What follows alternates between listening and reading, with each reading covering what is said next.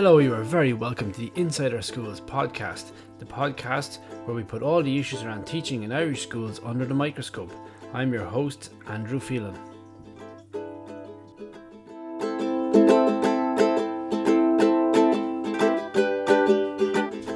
Everybody has known for the last number of months that changes were coming at Leaving Cert level.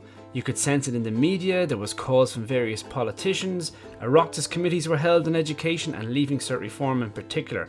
And of course there were rumours of the infamous document containing these changes sitting on the Minister's desk. However, it all did seem a bit sudden this week when changes were announced in a media frenzy. And despite claims of intimate consultation with all the, in quote, stakeholders, many were very surprised by some of the new changes. Tonight we go inside our schools to discuss them. Tonight I am joined by Peter Lydon, a geography teacher who holds an MA in geography and an MSc in e-learning.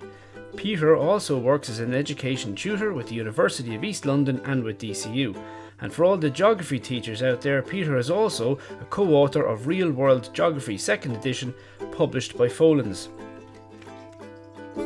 I'm also joined tonight by Jennifer Horgan, a teacher of English and ethics. Many of you may know Jennifer through her education column in the Irish Examiner, and she also writes for the Irish Times. Jennifer has written a book called Oh Captain, My Captain, One Teacher's Call for Change in the Irish Education System, available now through Orphan Press. Joining me also is Kate Barry, an English teacher, a well-known blogger and writer on education issues. Kate has also recently started her own podcast called Beyond the Classroom. It's done in collaboration with UCC and 98.3 FM, and it is definitely worth a listen. And finally, I'm joined by Mark Walsh, who many of you would know as he's been on this podcast many a time. He is a modern foreign language and computer science teacher and is a subject rep for both of these on the NCCA. Mark is well known in teacher trade union circles and is in fact running for the Vice President of the ASTI in 2 weeks' time at their convention down in Cork. So we wish him all the very best of luck there. So as you can see, judging by the calibre of our guests, I am very much going to feel like a bit of an imposter in this conversation tonight. So I'm really looking forward to hearing what they have to say about the changes recently announced to the Leaving Cert.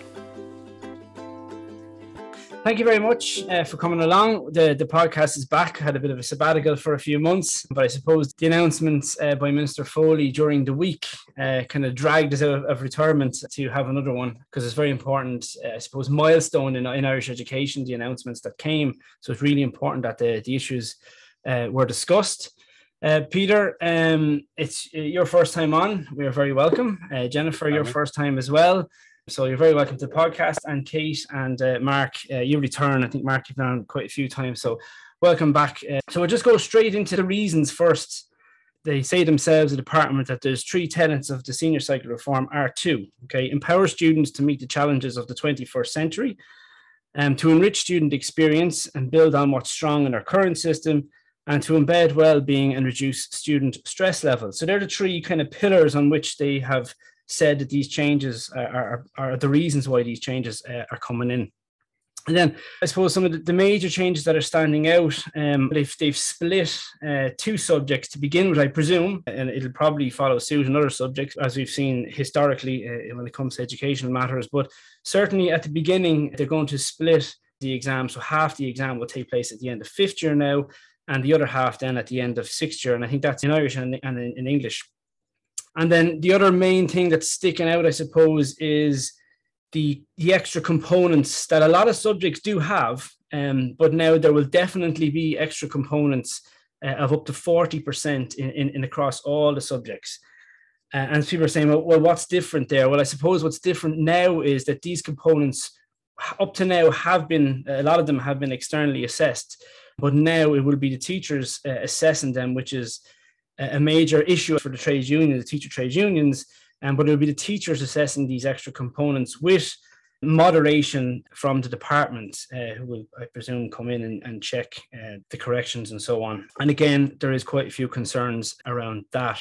Of course, the Easter break, for some of the language teachers, they are holding on to one of the, as they would see it, the gains from COVID, where we began to have the orals and etc. and so on during the Easter break, and that looks like it's now here.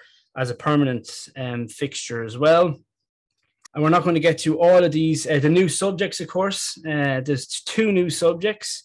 There's drama, film, theatre studies, and then there's climate action, sustainable development. So they're the 2 new subjects. And of course, there has been quite a bit of debate around for English teachers around the drama, film, theatre studies one, and for science, or for some of the science subjects in Leaving Cert, and for the geography teachers, there's been debate around the climate action, sustainable development, and so on.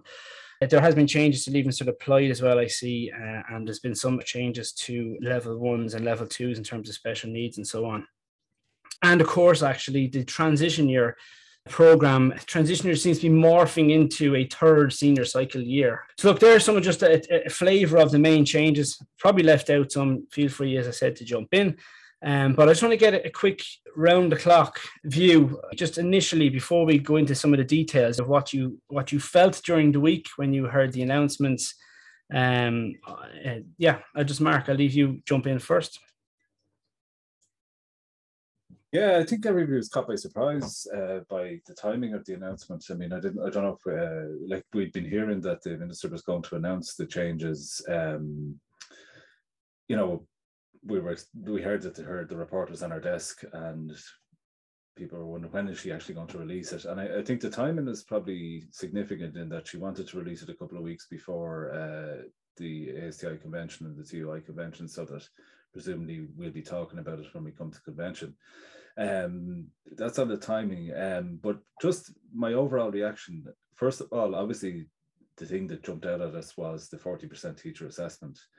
And after all that we've seen with the accredited grades and the effect it's had on students, in many cases we've seen how once students feel that their teacher is assessing their work, the pressure comes off, and they, in many cases, don't really bother doing a lot of work, and they kind of sit back. And I certainly have noticed this year, where students were hoping for accredited grades and hoping that they'd get those accredited grades like the previous years, and then that didn't happen, and now they find themselves kind of behind in a lot of cases. So there's serious issues with teacher assessment, and I would have thought, after all that had happened with the junior cycle and the huge controversy over that back in the junior cycle, that maybe they wouldn't have tried to bring this out again, but it does seem that they are bringing it back again.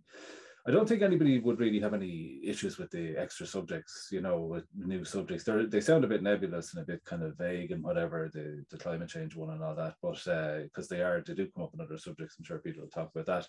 But I don't think we'd be necessarily opposed to new subjects. They could be good. Funny enough, the thing about the exams in 5th year, we kind of anticipated that in the last podcast, and I was listening back to the previous podcast on the Leaving Cert a while back, where we said it wouldn't be actually advantageous for students to have some of the results locked in by the end of 5th year. And I think I saw this point being made online as well during the week. I mean, I'll give the example of programming languages. If you were to say, right, we're going to do a programming language exam at the end of 5th year, and whatever skill level you have at that point, it's going to be locked into an exam, and then you can't revisit it in 6th year.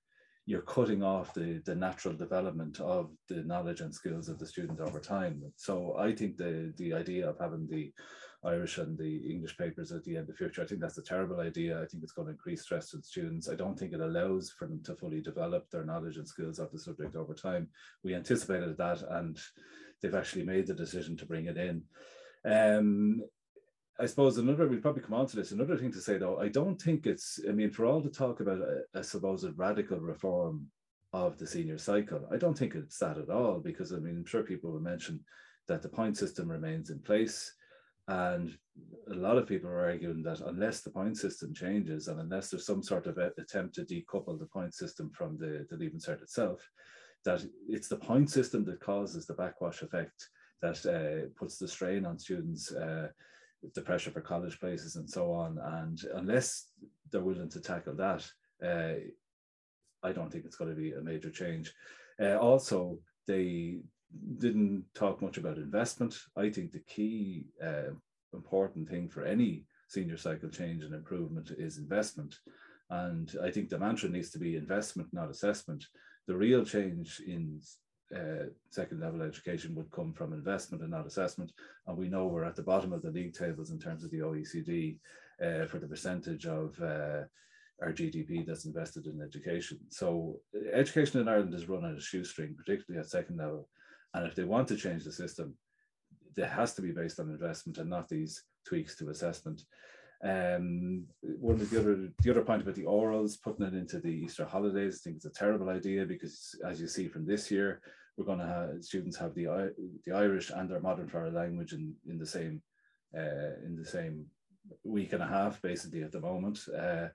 And they don't get any holidays. Teachers are probably going to be less likely to want to assess it during the Easter holidays, even if there is a slightly greater payment for it.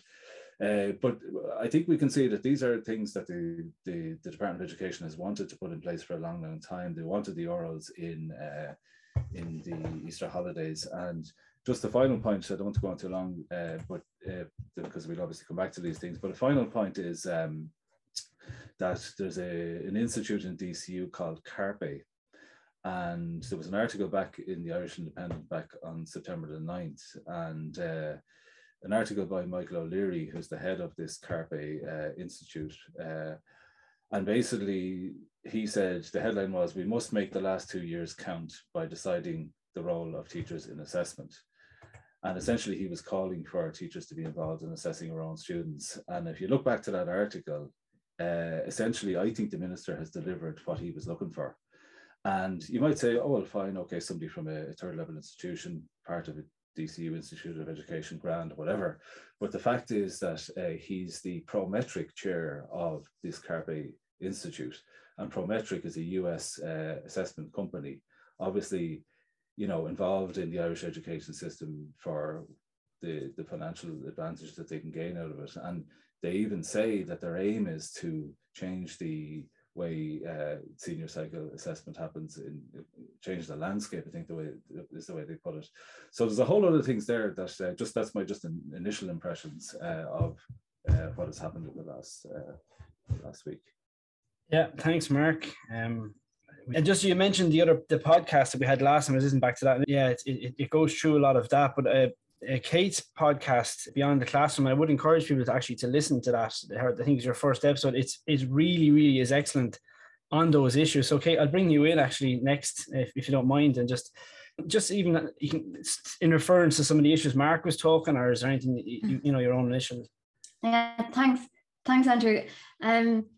Yeah, I don't think there were some surprises in what the minister was saying during the week, and there were some things kind of new were coming, but my initial reaction, I think, was like, ouch. I think particularly around, as an English teacher, the decision around moving the paper 1 to the end of 5th year.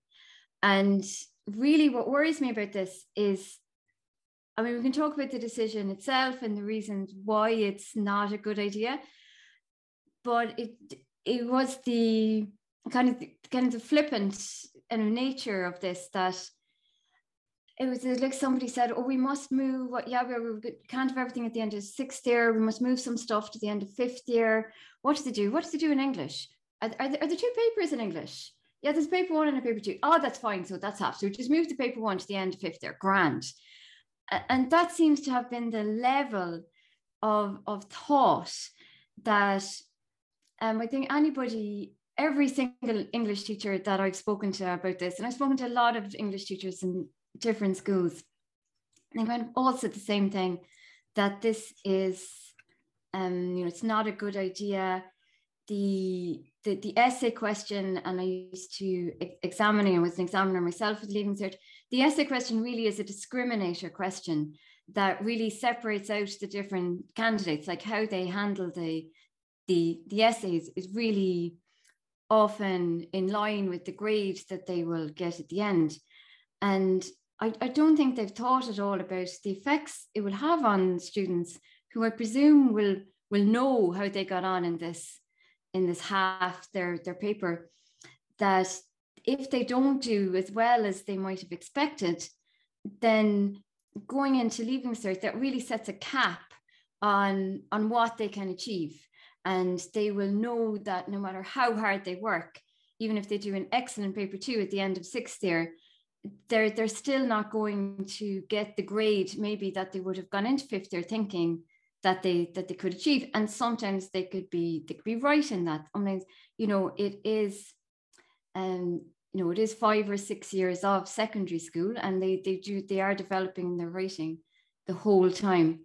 I think I would have been less perturbed if they had said we would take half of paper 1, which would be 25%, and let them do, say, the comprehension pieces, and they do this thing called question B, it's like function writing.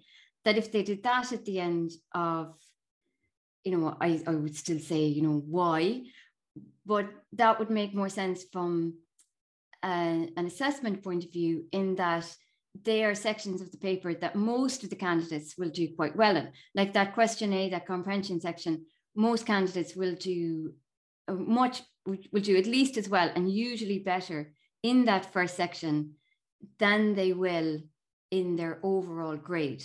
So if they sat that at the end of 5th year, that might give them, they would still then, it would kind of all still be to play for in 6th year. So kind of what worries me about this is that for all of the talk of this, all this research, and we've done all this scoping, and we've done all this, and we've looked at these international best practice, and we've consulted with these people and those people and the stakeholders. I mean, which is a term I'd have a lot of issues with. That when it comes down to it, I still don't know what the criteria are for making these decisions. Like, then they seem very far removed from the reality of what's going on. And I think the reduction of teachers and the seeing teachers as just another stakeholder in a whole range of stakeholders is, I'm just looking at this, and I'm worried that, how this is all going to pan out, because I think it's being done very much at a remove from the reality of school life and the reality of students' life. And, talking about there, they want to reduce student stress. I would agree totally that a lot of the stress the students are under is down to the CAO, which the current point system was brought in the 1980s. Like, free education came in the end of the 1960s, and that then, 10 or 15 years later, then we had huge increases in the amount applying to 3rd level. And this was brought in, as a way of trying to manage transition from 2nd level to 3rd level. And it really hasn't changed since. Like, any changes they've made have been very cosmetic, but in essence, the point system is still there. And I don't see anything in this about changing the point system. And really, I think that should be the priority. The getting us to assess our own students is, we did do this for the last 2 years. I think it was done in the spirit of, this was an unprecedented situation. We certainly, 2020, like, it, was felt it was unsafe from a public health point of view of students going in, sitting their exams. And now I feel that the fact that this is seen as like an opportunity for people to push then an agenda of us assessing our own students, that I think there's an element of carpetbagging here, that people are seeking to profit from what was a terrible situation, and one that we'll be recovering from in many ways as a country and globally for some time to come. And I just think there's something odd about people trying to profit from that, and not necessarily profit. I mean, Mark brought up there possibly profiting, literally profiting, and certainly in some cases, but also I think there are people who are ideologically, and this isn't a profit. This is a profiteering thing for some people, but not for, I think for many people, it's an ideological thing that they want this to happen.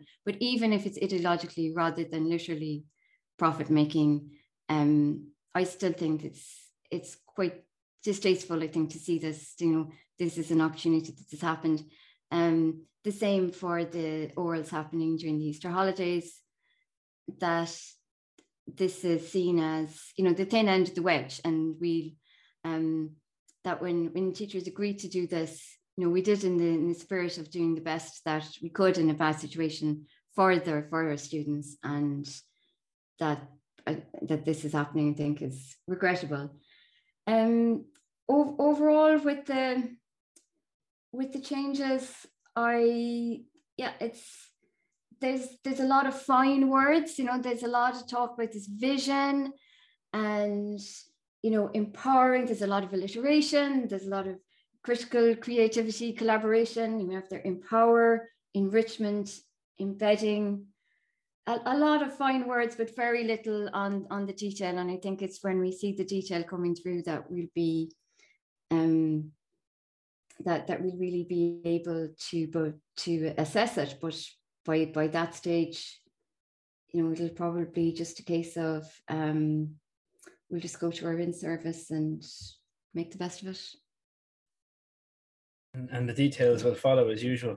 Jen, I'm going to bring you in next because you're an English teacher as well. And so it'd be interesting to get your take on what Kate has said in terms of the splitting of the papers, but also on the teacher assessment, because I know in the past, certainly you've been in favour of teachers assessing the students, and you've written in the past about us being professionals and so on and all the rest of it. So it'd be interesting to get your take on these changes now.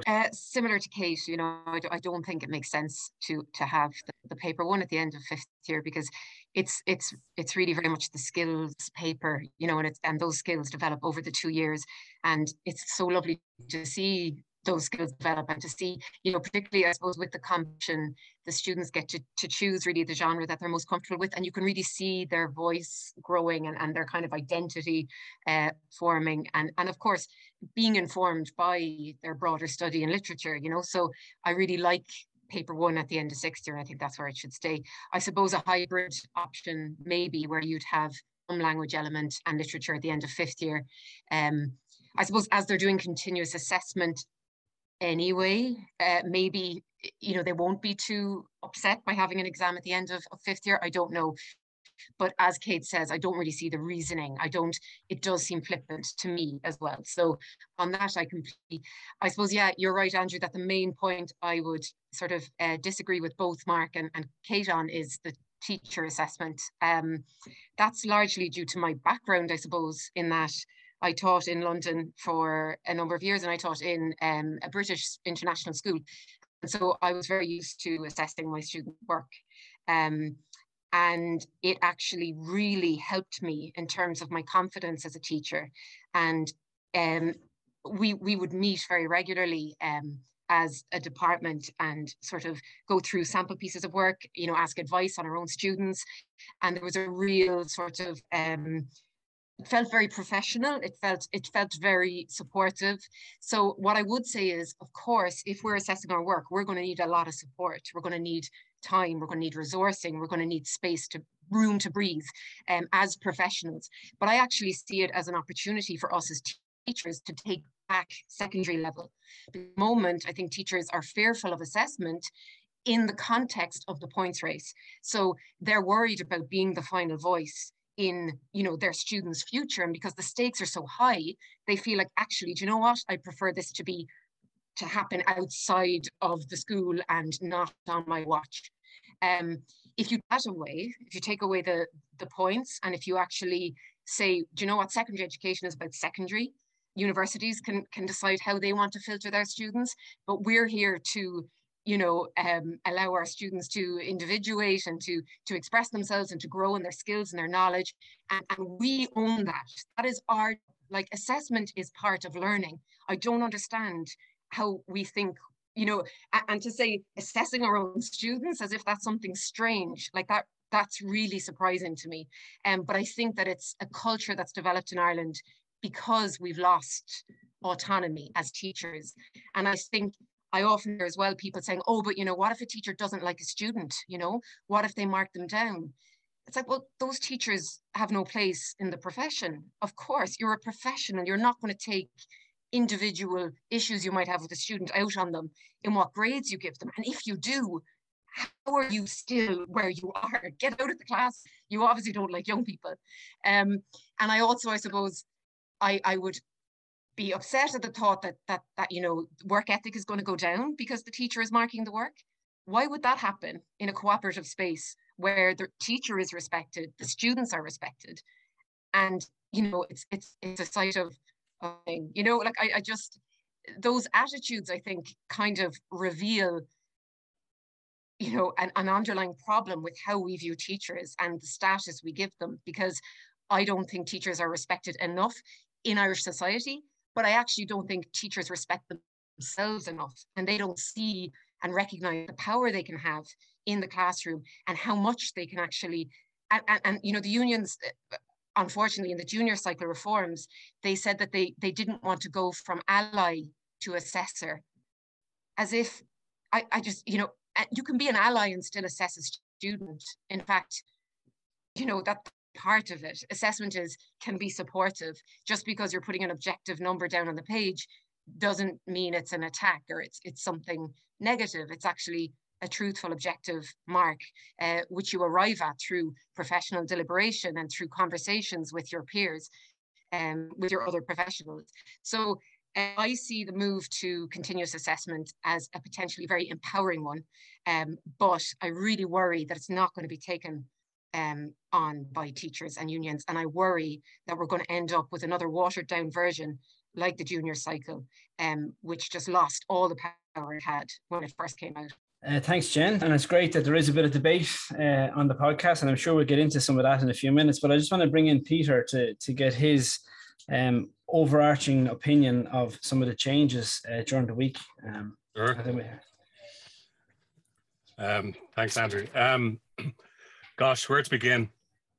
I think if I had the money, I would have taken Joe McHugh to the High Court to see whether or not he had the jurisdiction to make personal decisions about whether or not history should be in the core curriculum. And I think the minister's current announcement smacks a little bit of that. Certainly it sounded like she was making a bunch of decisions there. And it's kind of interesting to put this into context. Rory Quinn launched the Junior Cycle Framework in 2011 in the offices of the NCCA in Dublin. And he congratulated the NCCA on the secrecy with which they drafted the Junior Cycle Framework. And I have the video of that. I think it's up on my website if anybody wants to dig it out. That was actually quite worrying. I mean, to congratulate a state agency on such a significant role for having conducted their work in secrecy. So it's not surprising that there was a whole load of opposition to the junior cycle when it was published. The Senior Cycle Review Advisory Report is an altogether different document. I think it looks like they brought in change management people to have a look and say, look, what did we get wrong with the junior cycle and what do we need to put right? I read the whole thing cover to cover this afternoon, and I really felt it was like a blue pill moment, that I was, I'm actually quite like a lot of what I was reading. And then I went to the minister's press release, which is on the website, and the advisory report says a lot of things about how the Senior Cycle Framework will be incrementally developed by taking into account all of the stakeholders. Okay, and I hear what Kate says about the stakeholders. I'm getting my T-bone out straight away with a knife and fork, right? So it says that the stakeholders will be taken into account, and yet here's the minister already making whole heaps of decisions before the stakeholders have actually inputted into the actual framework. So the framework hasn't been produced. The review report is simply a vision of what the senior cycle might be like, and I actually I found myself agreeing with quite a lot of it, thinking this actually sounds quite good. But of course, the proof of the pudding is going to be in the final, the final tasting. The press release says things like, it's going to reduce student stress. Like student stress is a quantifiable thing, and you can then divide it by 2. And I heard somebody from the ISSU on the radio talking about how this is now government funded, how this is going to be a great decision, and they've actually doubled their stress. They're going to have stress at the end of 5th year, and they're going to have stress at the end of 6th year. And the extra lump of stress at the end of 5th year is not bad enough. If they find out that they get a H3 in their paper 1, they know at the end of 5th year, they have a hope of a H1 at the end of 6th year. At the very best, if they get 100%, they'll get a H2. So the repeat fifth year colleges are going to have an absolute field day. The press release mentions international best practice. There's no such thing as international best practice. Jen has a particular experience about continual assessment in the UK. I think it was Jen. They abandoned AS levels. They abandoned that kind of split A level thing where you had half the assessment at the end of fifth year and half at the end of sixth year, the equivalent of, because it wasn't working out. They abandoned continual assessment for GCSE because it was having a huge negative effect on boys. Now, obviously, you know, that's a general statement. Girls have their own issues that can affect them, particularly if you have an all or nothing sort of an exam. But we don't have an international best practice that we can draw on, and we can say, look, this is kind of the way to go. So I you know, while there are very valuable professional conversations to be had, you could look at something like the CBAs. All the smart kids know not to put a huge amount of effort into the CBA, to save the effort up for the summer exams or the final end exam. I know my own subject in geography, for example, we do this geographical investigation. It's a lovely day out. We have a great trip. And then the kids spend the next month writing up a booklet, which they also have to write up for other subjects. And they learn nothing from that because it's a pro forma thing. They might learn how to write one booklet, but once you've learned it once, you don't need to be doing that for seven or eight different subjects. Obviously, there's going to be new, the NCCA doesn't call them subjects, they call them curriculum components, because of course, film, theatre and drama as an amorphous whole is not a subject. A subject is a discipline that has its own philosophy and methods that are unique to it. So geography is a synthesizing subject. Something like climate action and sustainable development are only components of geography. If you hive them out, actually to turn them into a kind of a subject, you've got to pull them from economics, you've got to pull them from HE, you've got to pull them from a couple of different subjects, maybe history as well. And I think that's actually going to lessen the value of teaching sustainable development and indeed climate action within those other subjects, because they need to be contextualized for kids to be able to understand them properly. And the irony of this is that the Senior Cycle Advisory Report actually recognizes the importance of that interdisciplinary knowledge between different subjects. And here's the minister saying, well, actually, do you know what? We're going to hive it out and create a new subject.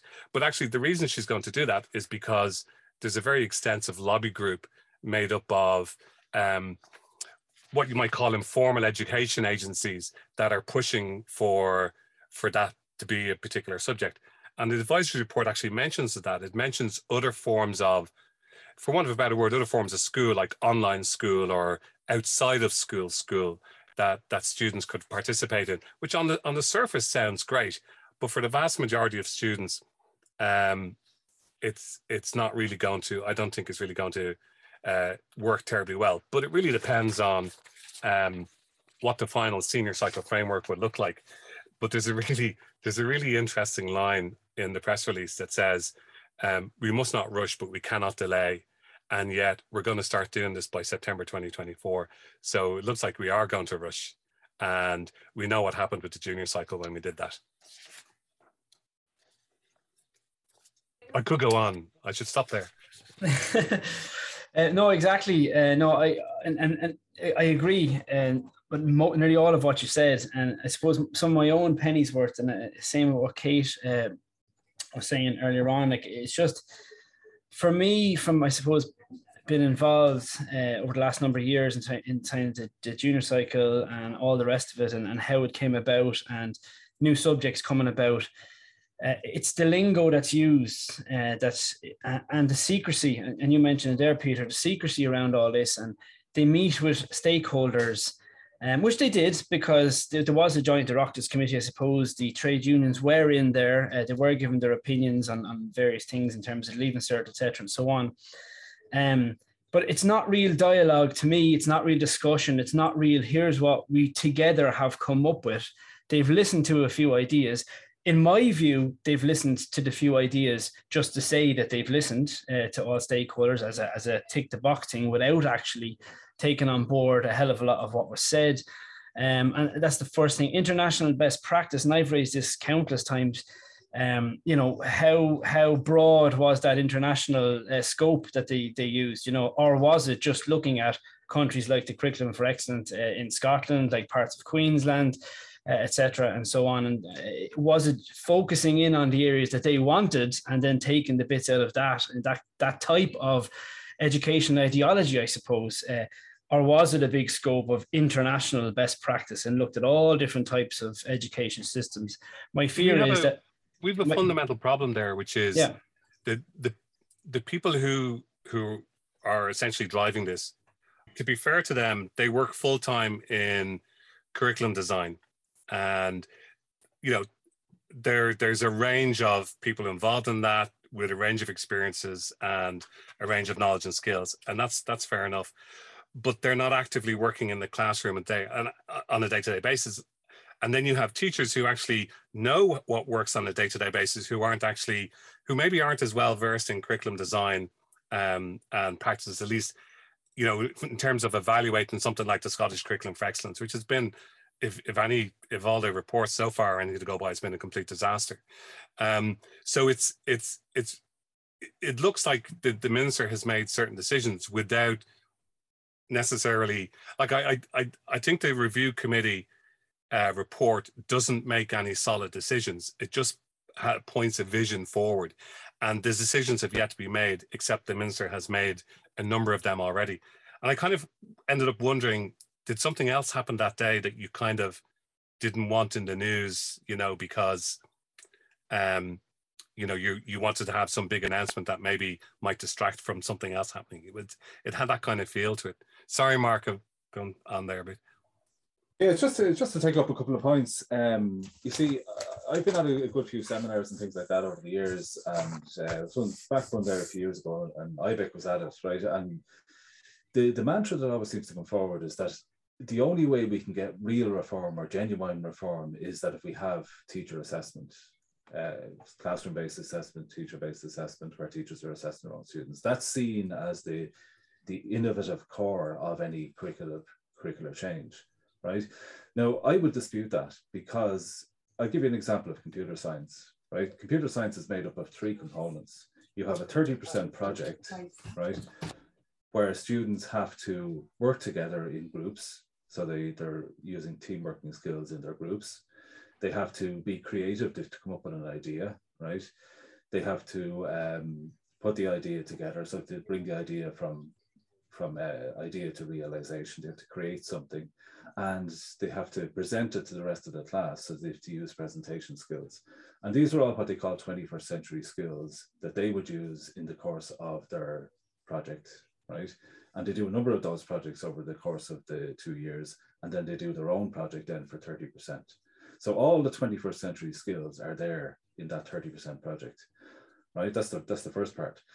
Secondly, then they have a lab-based assessment, which is programming skills. So that's roughly about 30%. They go into a lab, the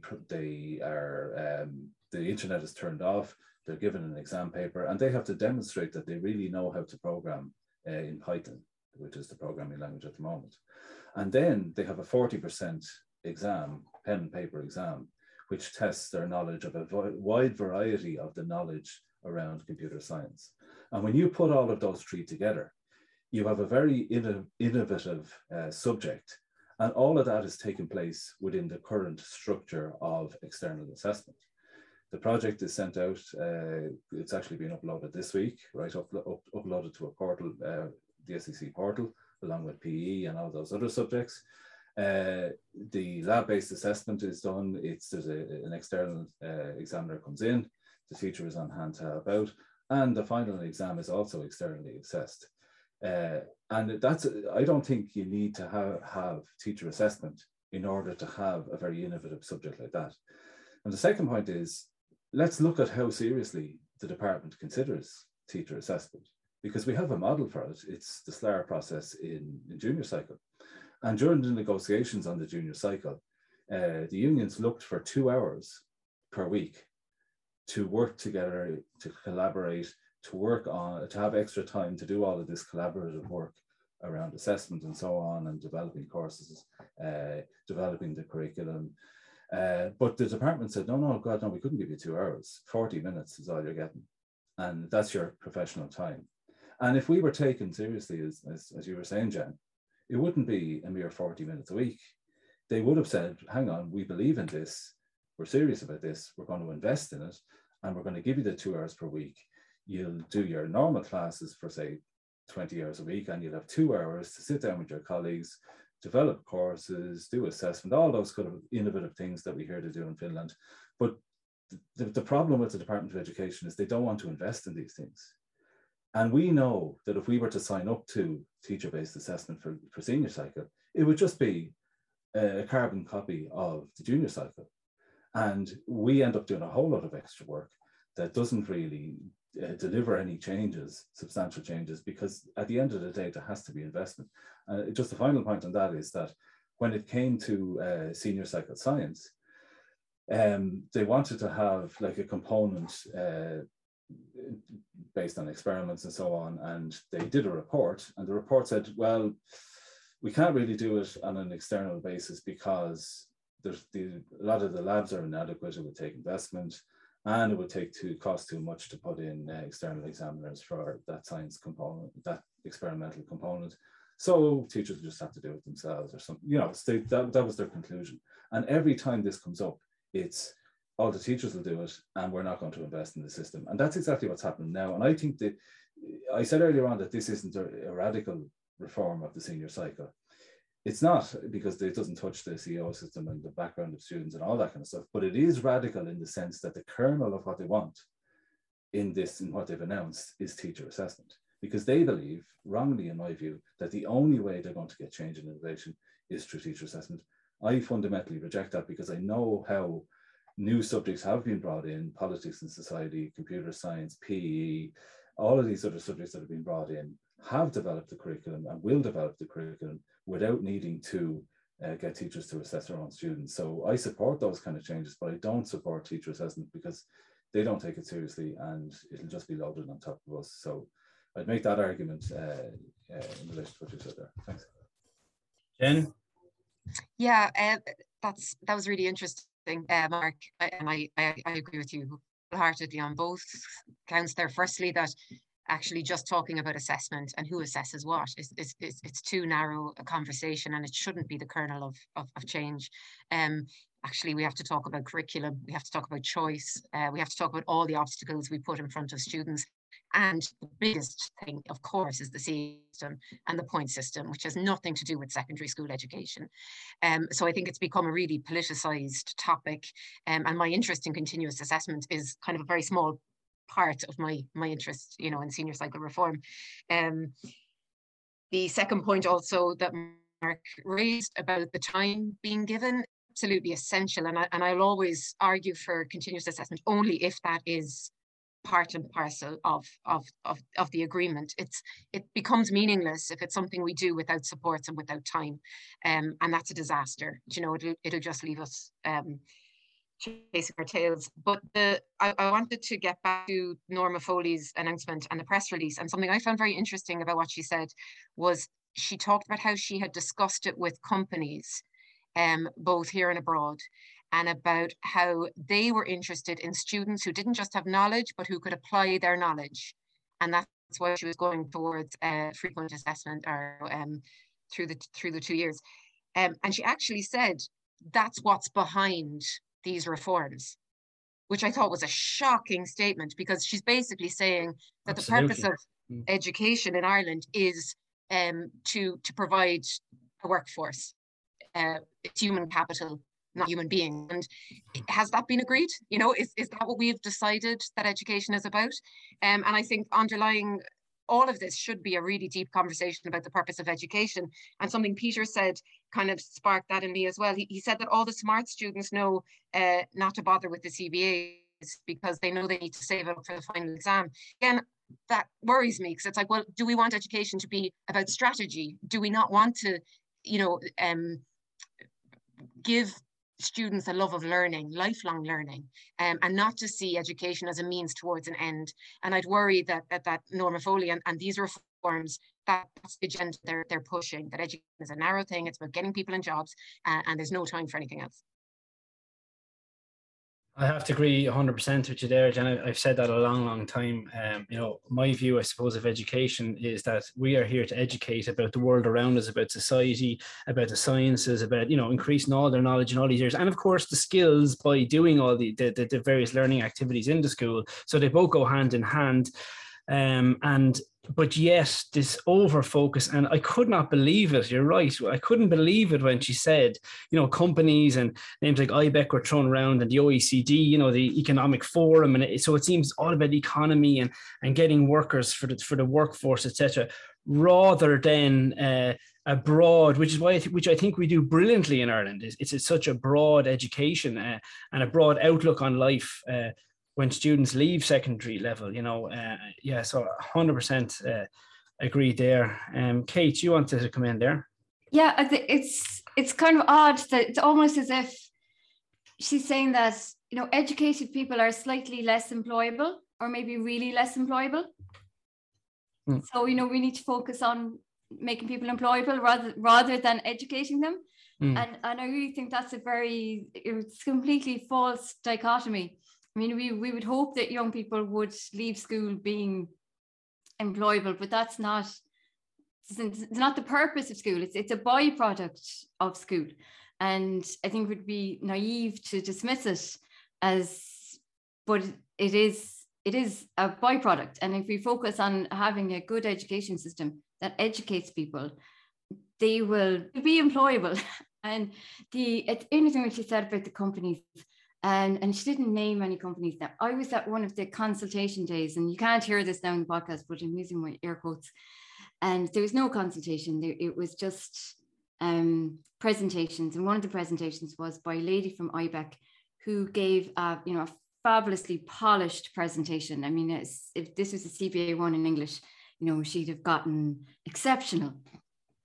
But there was, and she very clearly laid out what IBEC wanted, and I think that's fine. If they want to say this is what we want, I know they're stakeholders, but she also had a lot of prescription about how they were going to get these. These are the skills we want, and this is how you're going to deliver people with those skills.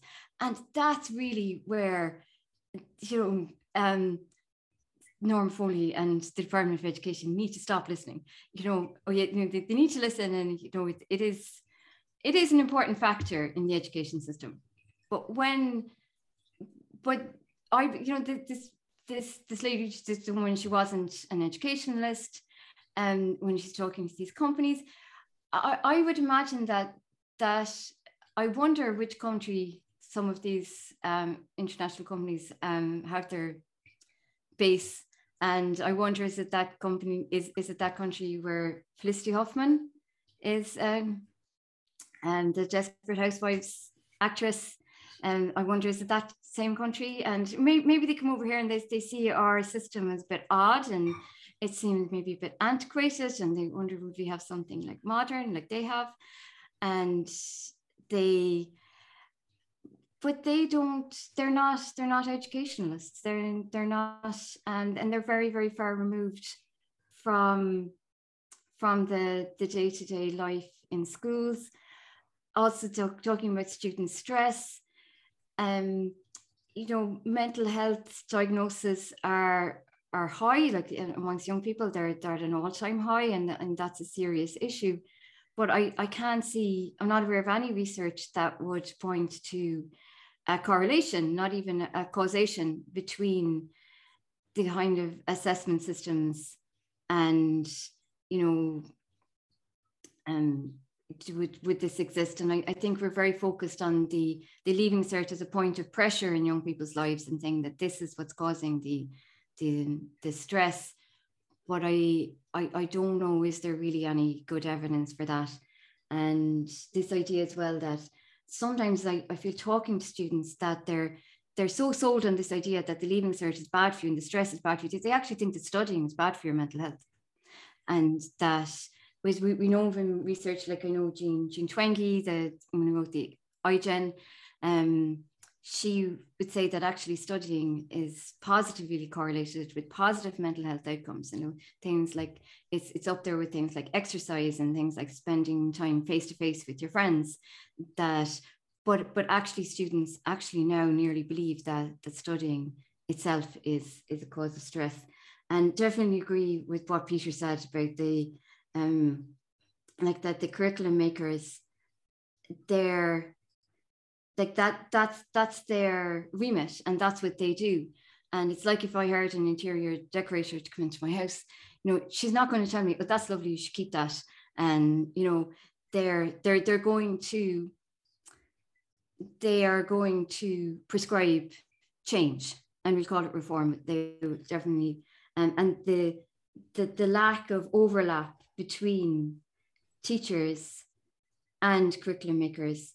And what you said about the teachers, often we have the implicit knowledge and we have the tacit knowledge, and we have the knowledge of what we see on the ground and what we see talking to our colleagues, but we often don't have the broader view then of maybe there's different alternatives to the curriculum that we have. And maybe, you know, we should be thinking about alternatives, but because we've come through the system ourselves and this is what we know, and we're aware of what works, or we're also aware of the downsides, but maybe we feel that on balance, the bits that work are worth the downsides. And I have this book here, there's a curriculum making in Europe, which is really interesting. I don't know if anybody else has read it. And there is there's a chapter on it about Ireland, and they have a macro actor. Like teachers are micro actors, we're not macro actors, and saying that, you know, how wonderful it is that the junior cycle reform is so wonderful, and that for many teachers, it is the first time that they can sit with their colleagues and discuss pedagogy.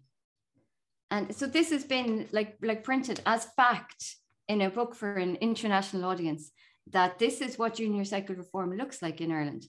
That they have successfully introduced teachers assessing their own students, and that, you know, along with this, they have also given us the time to not only sit down and discuss assessment and SLARs, but also that it's a revolution, and that we've been liberated, and that we also sit down and discuss pedagogy. And I do agree as well with Jen, who was talking about the lack of respect really for teachers and for teachers as professionals, and that, you know, the 40 minutes that we got as part of this reform, as part of the junior cycle reform, I think the 40 minutes, I can't see us getting any more for senior cycle reform. And, you know, I don't see that 40 minutes, because another of the changes that they brought in was cutting the amount of instruction time for subjects. And I teach 2 subjects, and both of my subjects, I teach French and English, you know, both of which at junior cycle now have fewer classes a week than we used to have under the junior cert. So that means then that I'm now, even though on my timetable I have 40 minutes less, I'm carrying more class groups in the other 21 hours and 20 than I used to carry in 22 hours, which is an amazing example of what Richard Brayton used to talk about, you know, more for less. And it's amazing. I'm managing to impart more knowledge and teach more students in 21 hours 20, and have 40 minutes in which to discuss pedagogy with my colleagues than I used to do in 22 hours. So it's just marvelous. And, you know, bring on senior cycle reform, because that's just going to be even better. It's all done by stealth, you know. This is how they bring it in. No, it's funny, like some of the things that some of you mentioned. I'm going to bring you in then, Peter, but it's just thinking back to when I was in school, and I would have said a lot of the stuff that the secondary school students are saying now when I was in school, and I'm sure nearly every teacher would as well. But then when you go on and you learn about pedagogy, and you learn about teaching, you learn about education, you see the bigger picture of everything then you kind of go, actually, no, the system that we have is right and it is correct. But I would go back to the stress element of it. There is a huge amount of stress Leaving Cert, again, because of that high stakes function of the Leaving Cert, and it's to literally filter people into colleges. And we've had this on the past in the podcast. It's just that whole, it kind of demeans the function of secondary schools when they just become this filter into third level. And maybe that's something that, and it is absolutely something that has to be looked at, is the CAO system. But I don't think they're willing to do that, and they're not going to even go there. They're not even going to taste it and see what it tastes like. They're just absolutely not. It's just change the assessment method at secondary level and push on. And that seems to be what they're doing, Peter, you've wanted to come in there for a while. Here's the thing, the reference to businesses is not new. Rory Quinn actually mentioned it in November 2011 when he was in the NCCA offices, only he called them the captains of industry. And he said that, these are the skills that the captains of industry are saying they need. And I'm kind of thinking... There's a song about them, isn't there? I think there is probably a Christy Moore song. Yeah. But if you think about it, we're teaching 15-year-olds, well, we're teaching 14 and 15-year-olds the skills that the captains of industry want them to have, and they're not allowed to work until they're 16.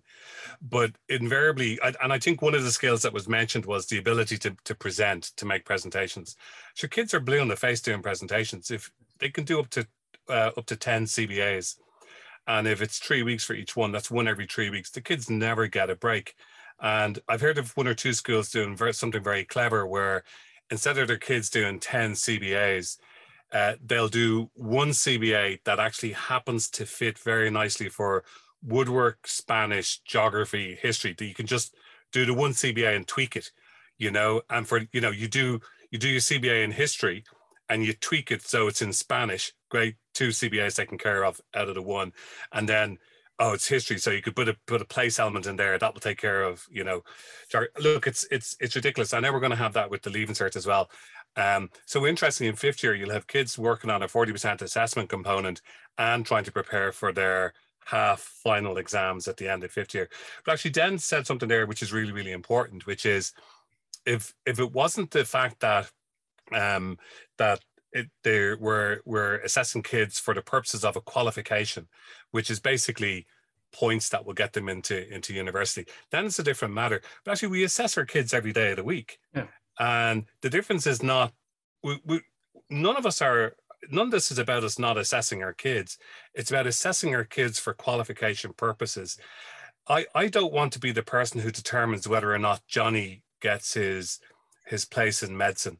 I want Johnny to be the person who determines that through the work and the effort that he makes.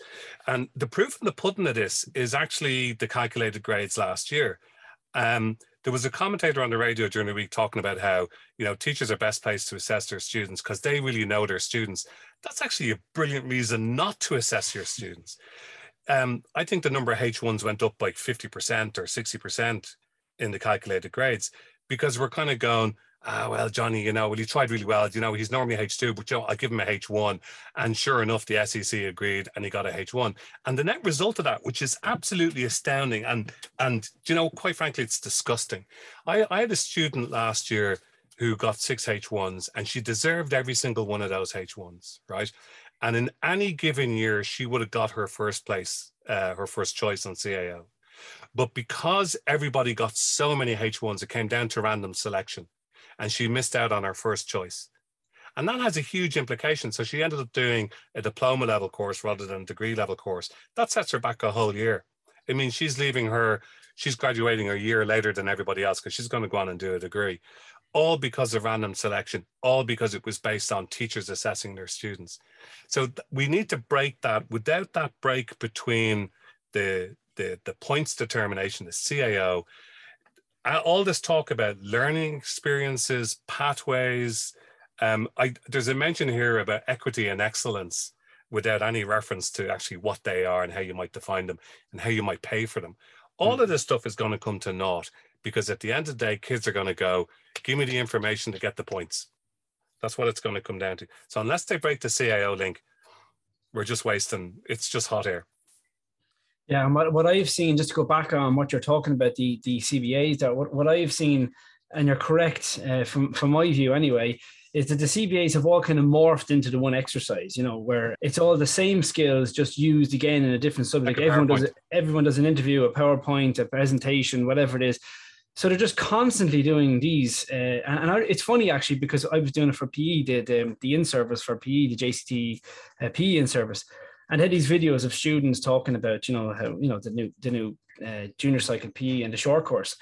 And so a lot of the students mentioned that, yeah, it is kind of stressful that we have CBAs all the time, and then kind of went on to something else. And then they were talking about the value of the new system, and they had all the positives. They never mentioned that it was like what the students had said was just brushed under the carpet about all these assessments constantly. And now it looks as if they're trying to bring those into Leaving Cert. And I was involved in the junior cycle. They're making the new PE course, basically a new 135-hour course, and I was involved in that. And one of the CBAs in that that they wanted to bring in, thankfully we had a discussion around it, and I can't say too much because the specifics are not out yet. But one of the things that was supposed to be there was hosting an event, you know, so Creative Sports Day. Now, you know, to me, that's got nothing to do with physical education, nothing to do with physical literacy. It's just hosting an event, and it could happen in any other subject. So these kind of skills that they seem to be introducing are pushing knowledge away. There's not as much knowledge in the curriculum anymore, and it's just these constant mundane skills repeated all the time throughout. Jen, I know you wanted to come in. Thank you. Sorry. I suppose we need to make sure that we don't have a certain type of learner in our heads, though, when we talk knowledge being reduced and it all being about repetitive skills, because actually, you know, 1 in 4 of our students has an additional need, and these terminal exams of 3 hours of writing are absolutely inaccessible to them. Yeah. So the one thing that we do get by having kind of projects and presentations is that we are allowing those students who are orally or, you know, in different applications. So I suppose I think more choice in assessment and kind of different types, that it's just, it's fairer all around because our students are so different and so diverse. Coming back to Peter's point, I agree completely. You know, that it's about the points, really. That's what's warping everything. I suppose I would be reluctant to compare anything to the COVID years in terms of the inflation of accredited grades, because that was in a very specific context and it was without supports. And it's exactly what we should be avoiding, you know, coming back to what Mark was saying about making sure that we have the 2 hours of professional time. That's a good case to say we can't do this. We can't assess our own students if we're not given the time, because look what happened during COVID. And it is absolutely true. I've heard from numerous teachers that they were being, you know, encouraged by management to make sure their grades were as generous as they could be. So that was absolutely, and that's what will happen if it's not, you know, if we're not given the time, the supports, and if there isn't, like, you know, moderation happening on a regular basis. So I suppose, yeah, I wouldn't like to use the accredited grade system as a comparison. Mark, you wanted to come in? Yeah, no, just to be clear, I'm not saying that if we get to 2 hours that I'm in favor of teacher assessment.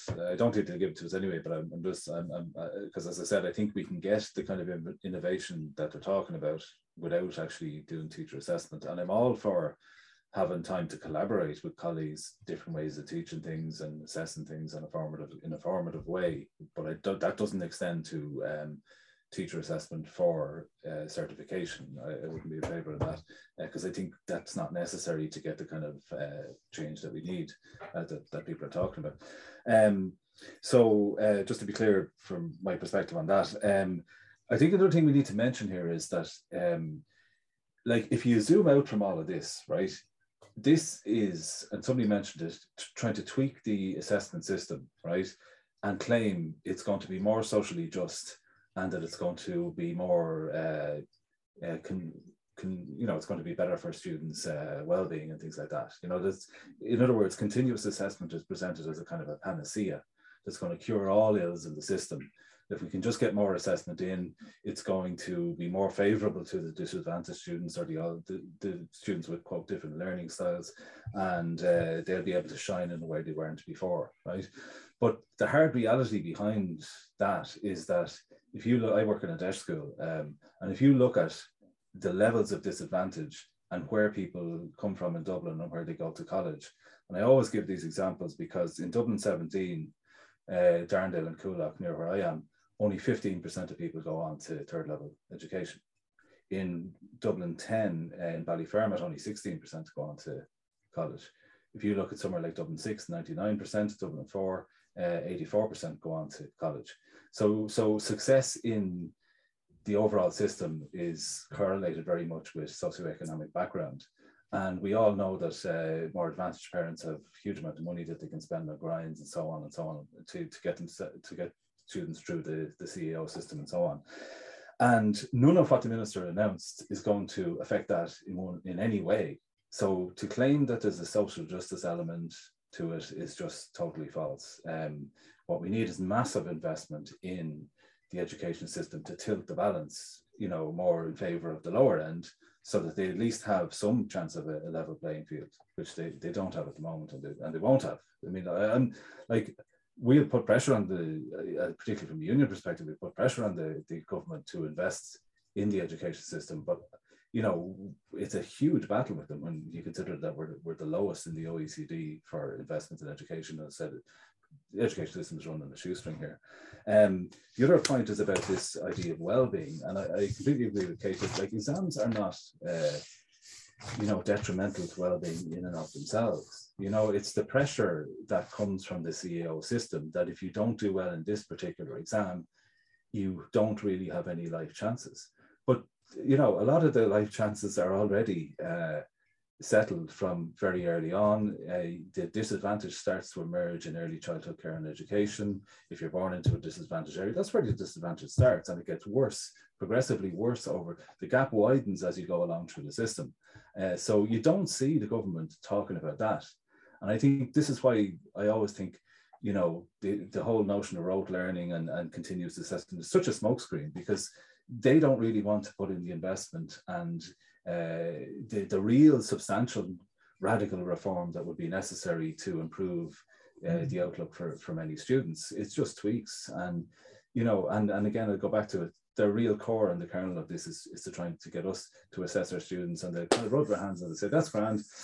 We fought this battle against the teachers who were trying to resist, these progressive moves and whatever, and we bet them down and we won, and now the system is now fit for purpose because teachers are assessing their own students, and we've got social justice, we've got well-being, we've got all these great things in the system.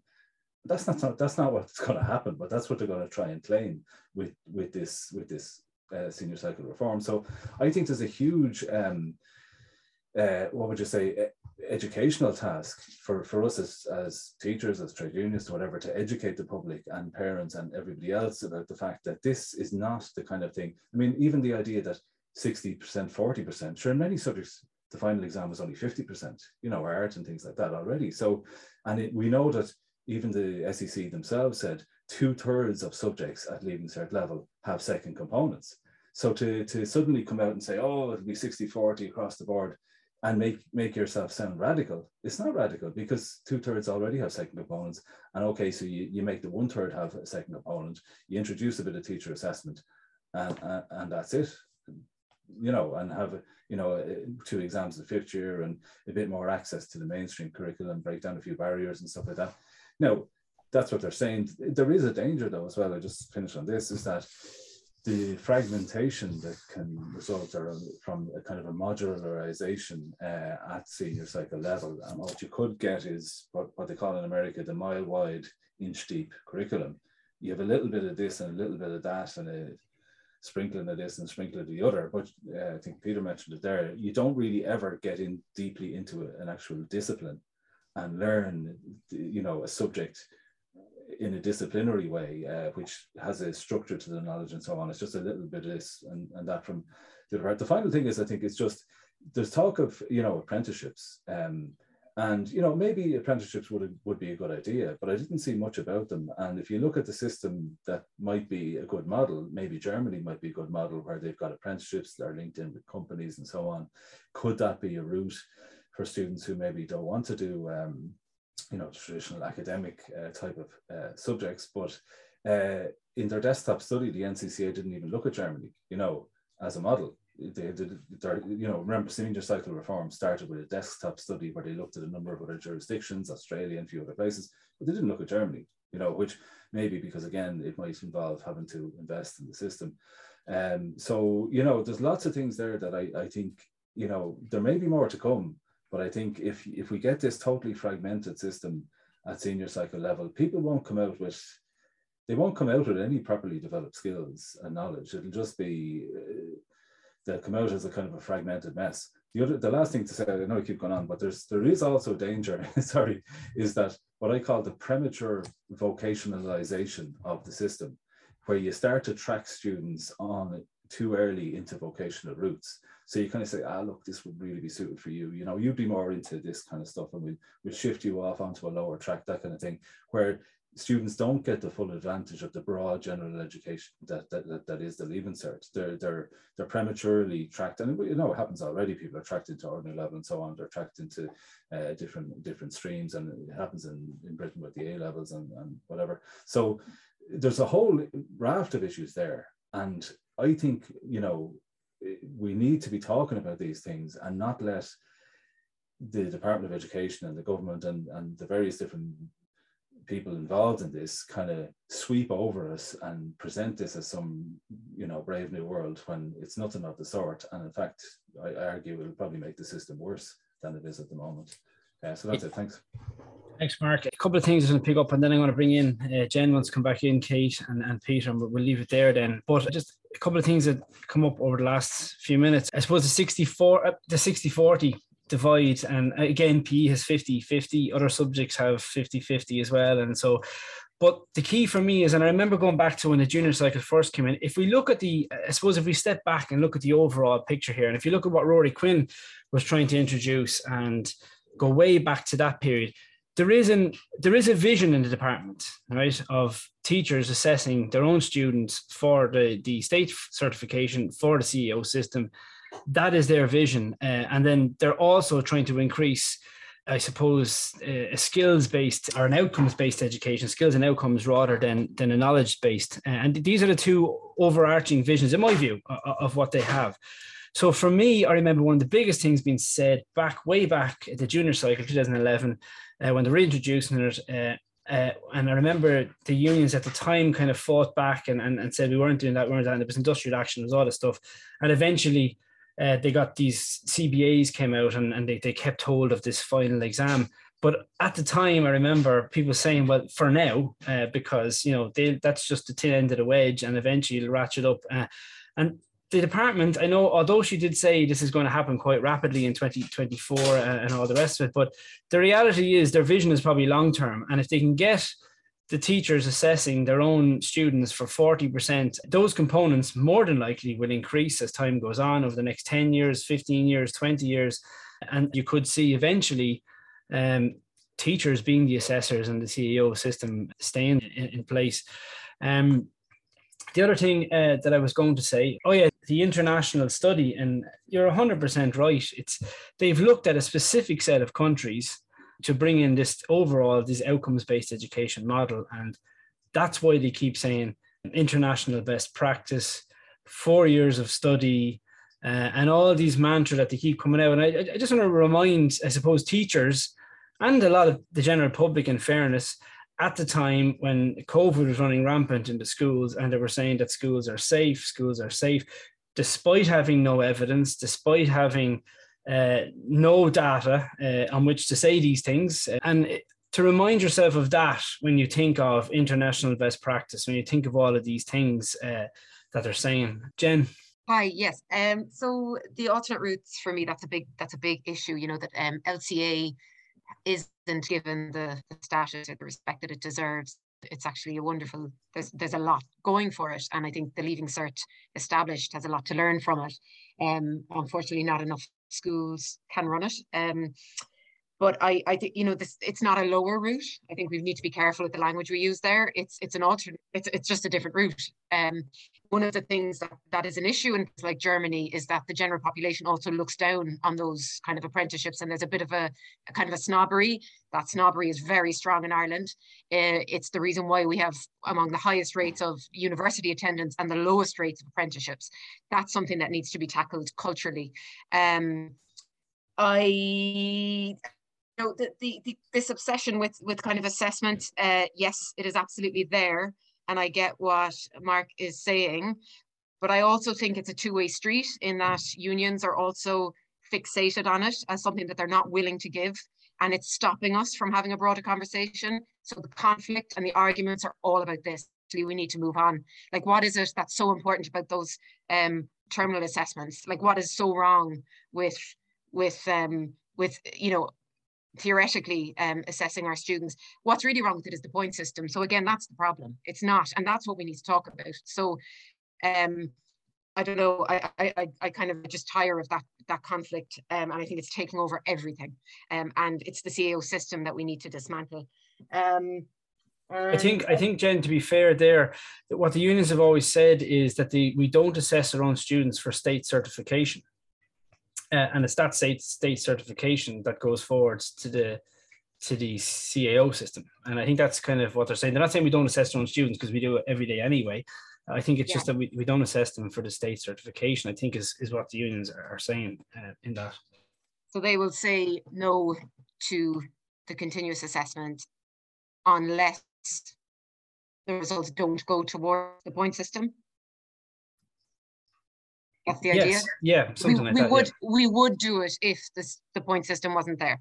Well, I know I can't speak for the union, because that would obviously have to go out and the ballot. But I certainly, and I've said this in past podcasts, and people have heard me say in the ACO, I would assess students if it wasn't for that state certification for that CEO points system, and if it was for more of a general thing. Yeah, that's not what's heard, and that's not what's said. And I think that would be a really powerful thing to say if the union said that far more clearly, that actually we're not against assessing students for their end percentage, we're against it's used in the CAO system.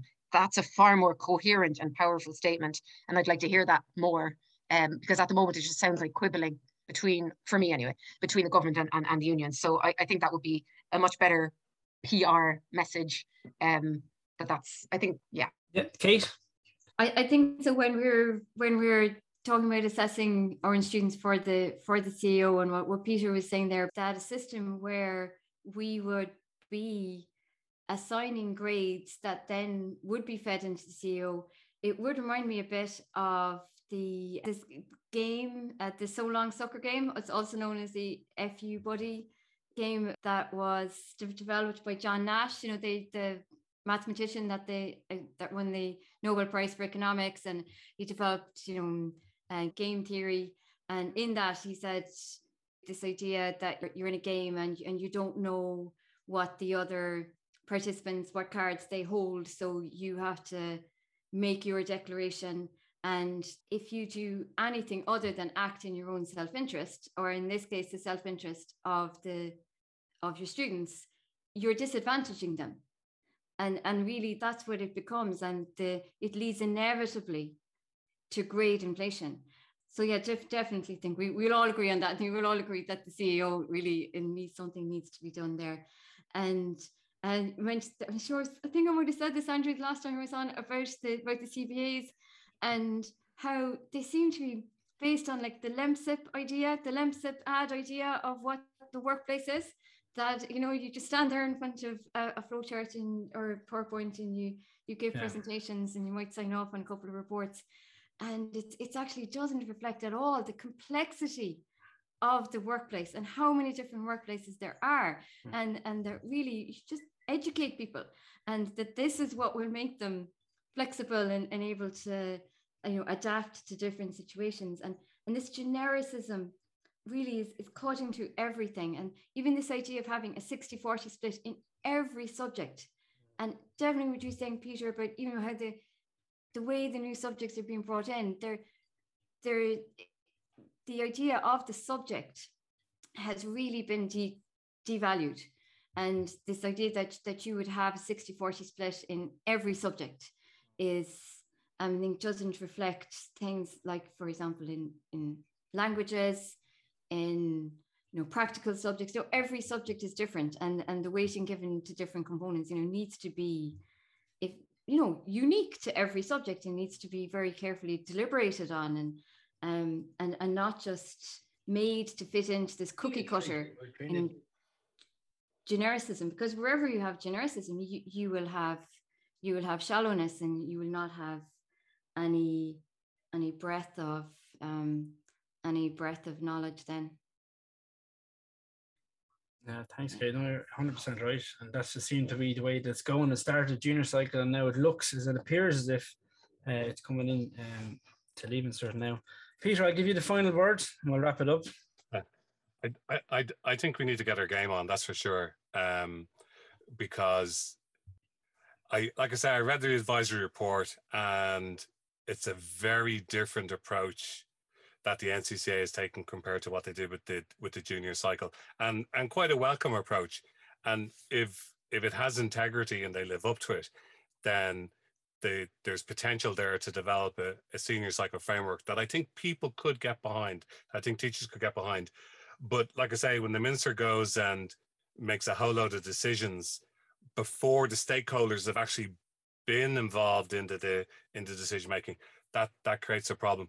We have to be really careful. I think it back to John Holohan's, was it John Holohan's thing about how various ministers used to only tinker with the machinery. We need to be very careful about how we tinker with the machinery. We have 1% of Europe's population, but we have about 26% of US foreign direct investment in Europe. And that's a direct testament, not just to the quality of our workforce in terms of our enthusiasm and ethic and so on, but it's a testament to the flexibility and adaptability that our school graduates, and by extension college graduates, have, that you don't see in other jurisdictions. I remember many years ago talking to, was at a house party, talking to a Metropolitan London police officer who knew nothing about the situation up in Northern Ireland. And I kind of thought that, well, an officer of the state, somebody who's sort of involved in that kind of public sector in the UK, surely they would know something of UK history. He hadn't a clue. And I think that's just, I think that's partly a function of the A-level system that they have in the UK, where you do 2 subjects and you're not interested in history or geography or any of the cultural things because you're maths or your English or whatever it happens to be. You just have this very narrow focus. So I think Mark mentioned it earlier, this idea that we could be a mile wide and an inch deep, and I think that would be very wrong. The thing about stress is there's stress in everything. I going back to the 80s, I never remember the Leaving Cert being stressed. I think an awful lot of the stress is manufactured in the media, and just as I think we've got kids now, it's almost a case of, if you're not feeling anxious, there's something wrong with you, and I think that's a really serious issue. But probably the last point I would make, and it's worth kind of bearing in mind, our education system is not first and foremost managed from an educational perspective. It's first and foremost managed from a political perspective. The consultation process for the junior cycle was launched in May. And there was no way teachers were going to be able to meaningfully contribute to that heading into the exams and the summer period and so on. And the consultation period ended in September. So that was a cynical move, but it was politically motivated because it would help the government achieve what it wanted to achieve. After its political sort of considerations, then comes the economic, and then comes the educational. So education is, we need to flip that. We need to put education first. That list of countries that are involved in that report is very interesting for the ones that are left out. But even the inclusion of Finland is very interesting. Finland is reforming its system at the moment. So to include that in that report as a way of, I don't know, you see Finland being held up as a beacon. It's not the beacon that everybody thinks it is. And one of the areas they're looking at, because it gets a mention, well, actually it doesn't get a mention in the minister's press release. I have a particular interest in gifted education. Finland is now looking at that because they realize they're not as inclusive as they claimed, and that there's a whole cohort that gets left out. Now, the advisory report's quite interesting because it mentions how it mentions the way different leaving certs are ring fenced, like the LCA is ring fenced. Once you're in there, you can't get out. So they've kind of envisaged that maybe there might be some pathway out similar to what you have in Finland. So if you started LCA, you could do leaving cert maths, for example, and that would be a good thing. But we need to be very careful that we take care of how we market our values and attitudes about what we think is important as teachers within the system, and that in actual fact we are on the student side. Kate mentioned that, you know, this idea that it's almost like as if you're, I think I just said it's almost like if you're not doing something, you're disadvantaging your students, and that's actually the thing that's spun by the various stakeholders that the government supports, like the NAPD and the National Parents Council and so on, that the government will roll out to back up their side of the campaign, because that's what it's going to be in the media. It's going to be Carl O'Brien in the Irish Times going, teachers are against reform. And we need to be on point so that we can say, no, in actual fact, we're for reform, but we're for the correct reform, not a reform that's made up by people who don't really know what they're talking about. Yeah, no, absolutely, I agree 100%, and that's a good way to leave it, I suppose. I've often said, if I rocked up to an engineers meeting and said, look, you're discussing this building at the bottom of the street, can I give you my input? And I said, well, what do you do? So I'm a PE teacher, I know where the middle finger would be, right? But yet we seem to accept all of this into education when somebody has no idea how the brain works, how the brain learns, etc., and yet they're trying to tell us how to assess students and what way it needs to be done. It's anyway, look, I think we've given a good trash. We're here for a long time. Such is the nature of this podcast. It's more of a chat rather than a get to the point, thankfully, because we wouldn't have achieved getting to the point anyway, that's for certain. But it's been a good talk to you all. I'm sure we'll come back to it all again. But listen, thank you very much for coming on. Thanks, Andrew, and nice to meet you all. Yeah. Thanks, Andrew.